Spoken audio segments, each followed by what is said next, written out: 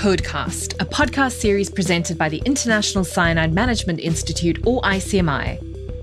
This series provides our listeners with useful information about the International Cyanide Management Code to help you further understand the code's compliance requirements and expectations. Each Codecast episode is designed to supplement the training and guidance materials that you can find on the Cyanide Code website. If you'd like to access these materials, please go to cyanidecode.org. In this Codecast, we will discuss the benefits of conducting interim assessments or surveillance audits for code compliance during the 3-year certification cycle. Please note that although the following discussion and examples focus on mining operations, the same benefits also apply to cyanide production and transportation operations. Let's begin by clarifying what we mean by interim assessments. In this context, interim assessments are reviews conducted between formal certification audits. Many certification schemes, for example ISO certification, require interim assessments during a certification cycle. Although the Cyanide Code program does not require interim assessments, it does recognize their benefits for a code-certified operation. Our interactions with both auditors and operations indicate that well over half of certified mining operations rely on interim assessments to help them ensure continuous compliance with the Cyanide Code.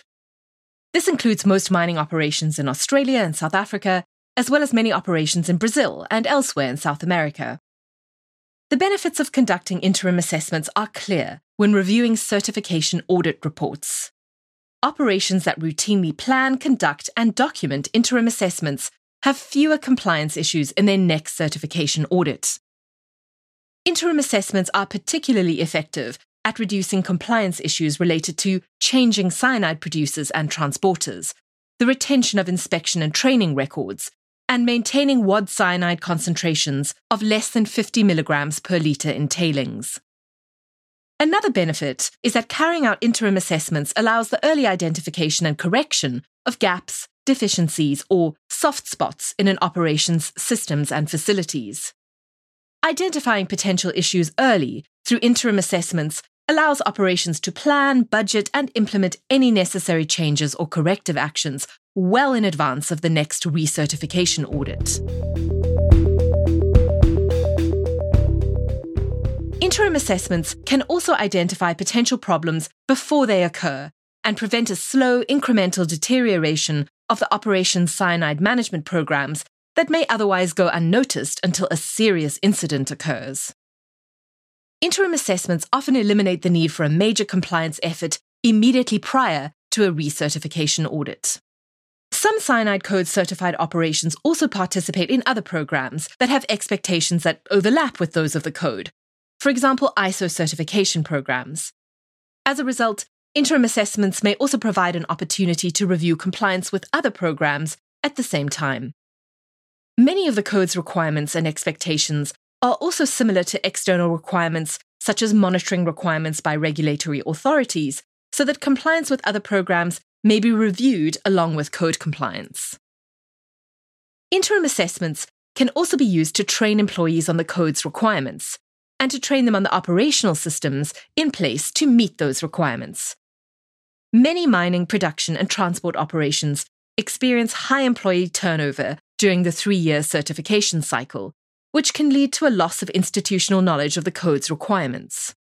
As a result, interim reviews can also be a training opportunity to make new employees familiar with the code's requirements and expectations. Most importantly, interim reviews conducted between certification audits help meet the code's ultimate goal of enhanced protection of workers, communities, and the environment. Operations that conduct their own internal or third-party audits or program reviews demonstrate to their workforce that responsible cyanide management is an integral part of the operation rather than something that needs attention only every 3 years. To realize these benefits, interim assessments should be used to dig for answers to the following 4 general questions. 1. Are the systems in place for code compliance being maintained, and are they still effective? Checking data and records should identify issues that may have developed since the most recent certification audit. For example, If an operation relies on a cyanide destruct system for maintaining WAD cyanide concentrations in its tailings below 50 milligrams per litre, an interim assessment should examine whether data indicates that the destruct system is still effective in achieving its target. Another example is to examine whether training and inspection systems have been maintained, including retaining records that demonstrate their implementation. A second important question is whether there have been any changes at the operation that mean its procedures, training, inspection, and maintenance programs should be updated. 3 years is a long time between certification audits, and mining operations can undergo substantial changes in that time. For example, has the operation constructed new heap leach pads or added a lift to its tailings dam? Or has the operation changed the delivery of cyanide to the site from briquettes in intermediate bulk containers to briquettes in solid to liquid isotainer systems? Changes like these would typically require changes in procedures, training, maintenance, and other operational programs. Interim assessments should also check whether the operations management of change process has been effectively used to implement the changes. A third question is whether the operations have addressed any areas of concern or soft spots identified in previous audits. Auditors frequently note such soft spots during a certification audit, even when they do not rise to the level of substantial compliance. An interim audit provides an opportunity to ensure that the soft spot has been corrected and has not worsened to a potential substantial or non-compliance situation. Finally, are there opportunities for improvement that should be implemented? A well-structured interim assessment that carefully reviews an operations facilities and systems should also examine areas that may get overlooked in other types of reviews for other purposes. Let's turn now to the key considerations for planning, scheduling, and conducting effective interim assessments. When planning an interim assessment, a critical consideration is what the scope of the assessment should be. Some assessments are designed to be a comprehensive review of the operation's compliance with all of the requirements and expectations of the Cyanide Code. In this case, the interim review should be similar in both breadth and depth to a full certification audit. However, an operation could also focus the assessment on specific operational areas or on specific code requirements. For example, the assessment could focus primarily on cyanide training and emergency response drills, systems and equipment. Or it could focus on new processes or facilities, or ones that have undergone substantial changes since the previous certification audit. Interim reviews are frequently designed to test specific areas that have undergone extensive changes since the previous certification audit, or were identified as soft spots in a previous audit. It's also important to consider whether the interim assessment should be primarily a desktop or a field exercise, and whether to conduct it in person or virtually. In most cases, an in-person interim assessment with both desktop and field activities is the most effective approach. But a desktop-only virtual audit might also be effective if the interim audit is focused only on certain code principles. For example, if the interim audit focused on principles 1 and 2, which relate to cyanide production and cyanide transportation to the mining operation, a field inspection might not add much value. In this scenario, the audit should be conducted virtually using video conferencing. On the other hand, if the effectiveness of inspections and maintenance programs under Standard of Practice 4.1 are being targeted, then field inspections would be necessary. The timing and frequency of interim assessments are also important considerations. Many certified mining operations routinely conduct interim assessments annually, or at the halfway point between certification audits, or a year before the certification audit is required. Allowing ample time between the interim audit and the formal certification audit is important, as time may be needed to complete any necessary corrective actions before the next scheduled certification audit. Time may also be needed to further investigate compliance issues and plan, budget for, and implement corrective actions. For example, suppose an interim audit identifies that a change in ore type and the resulting changes in process cyanide concentrations have caused consistent exceedances of the cyanide code's 50 mg per litre WAD cyanide limit in the tailings stream. In this case, substantial time and budget may be needed for an effective corrective action, such as installation of a cyanide destruct circuit or examining the effects of blending different ore types in the process circuit. Major operational changes, such as changes in processing, changes in facilities, or changes in management, all might be reasons to conduct an interim assessment. For example, the development of a new tailings storage facility might trigger substantial changes in requirements and needs for inspections, monitoring, emergency response, water balance modelling, wildlife exclusion, and training. Interim assessments are also sometimes scheduled as a follow-up to an environmental or health or safety incident. A root cause analysis after an incident may identify system failures, such as for maintenance, inspections, or training systems.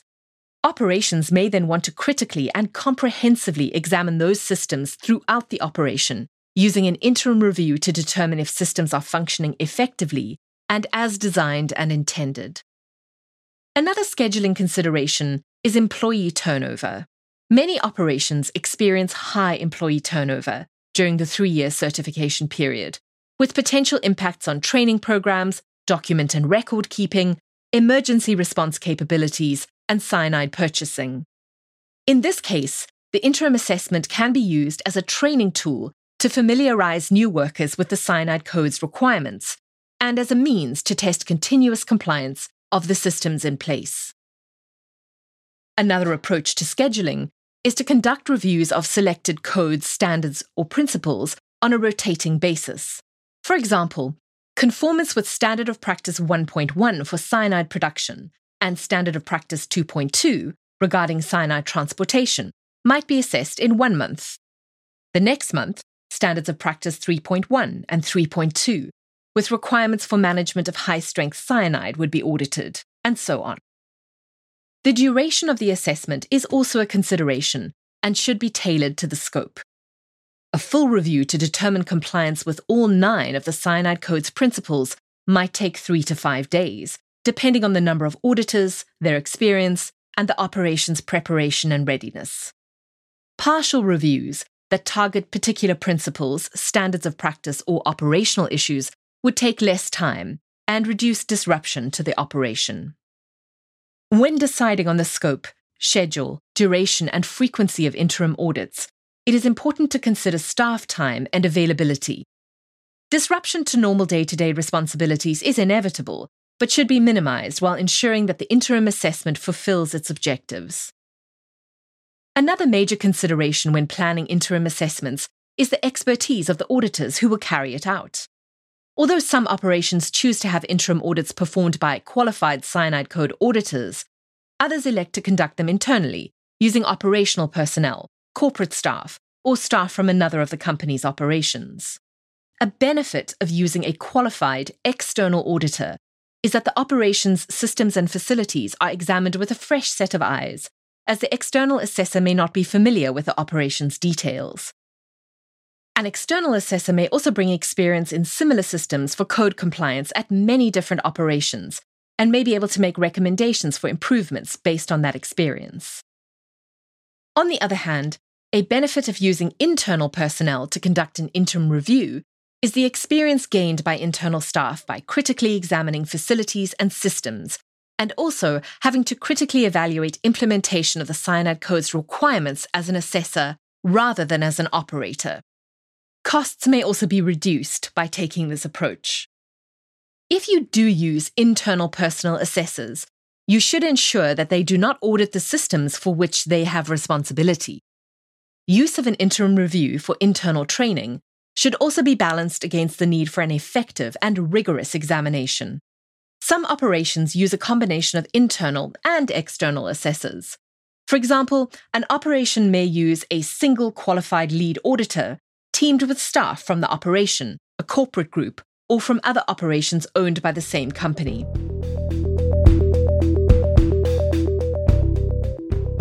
All of these models should achieve the objectives of the interim assessment, providing that they are planned and conducted as a rigorous, documented evaluation of the operations, facilities, and systems.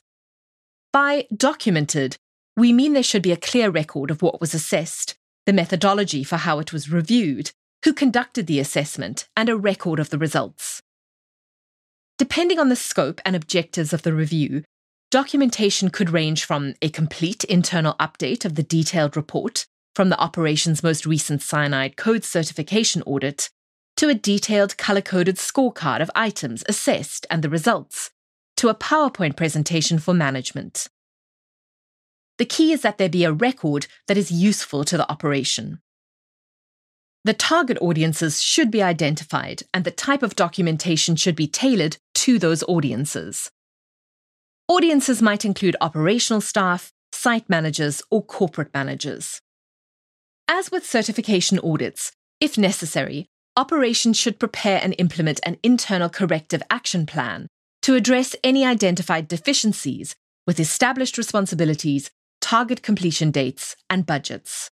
ICMI firmly believes that well-planned, formal, documented interim assessments provide substantial benefits to operations, both in terms of continuous cyanide code compliance, but also in terms of reducing risk to workers and the environment between certification audits. This concludes our Codecast on interim assessments. Additional details on this topic may be found in ICMI's Guidance for Use of the Mining Operations Verification Protocol, available on the Cyanide Code website. If you have any questions on this topic or would like to make any comments, suggestions, or requests for other topics to be covered, please send an email to us at info@cyanidecode.org.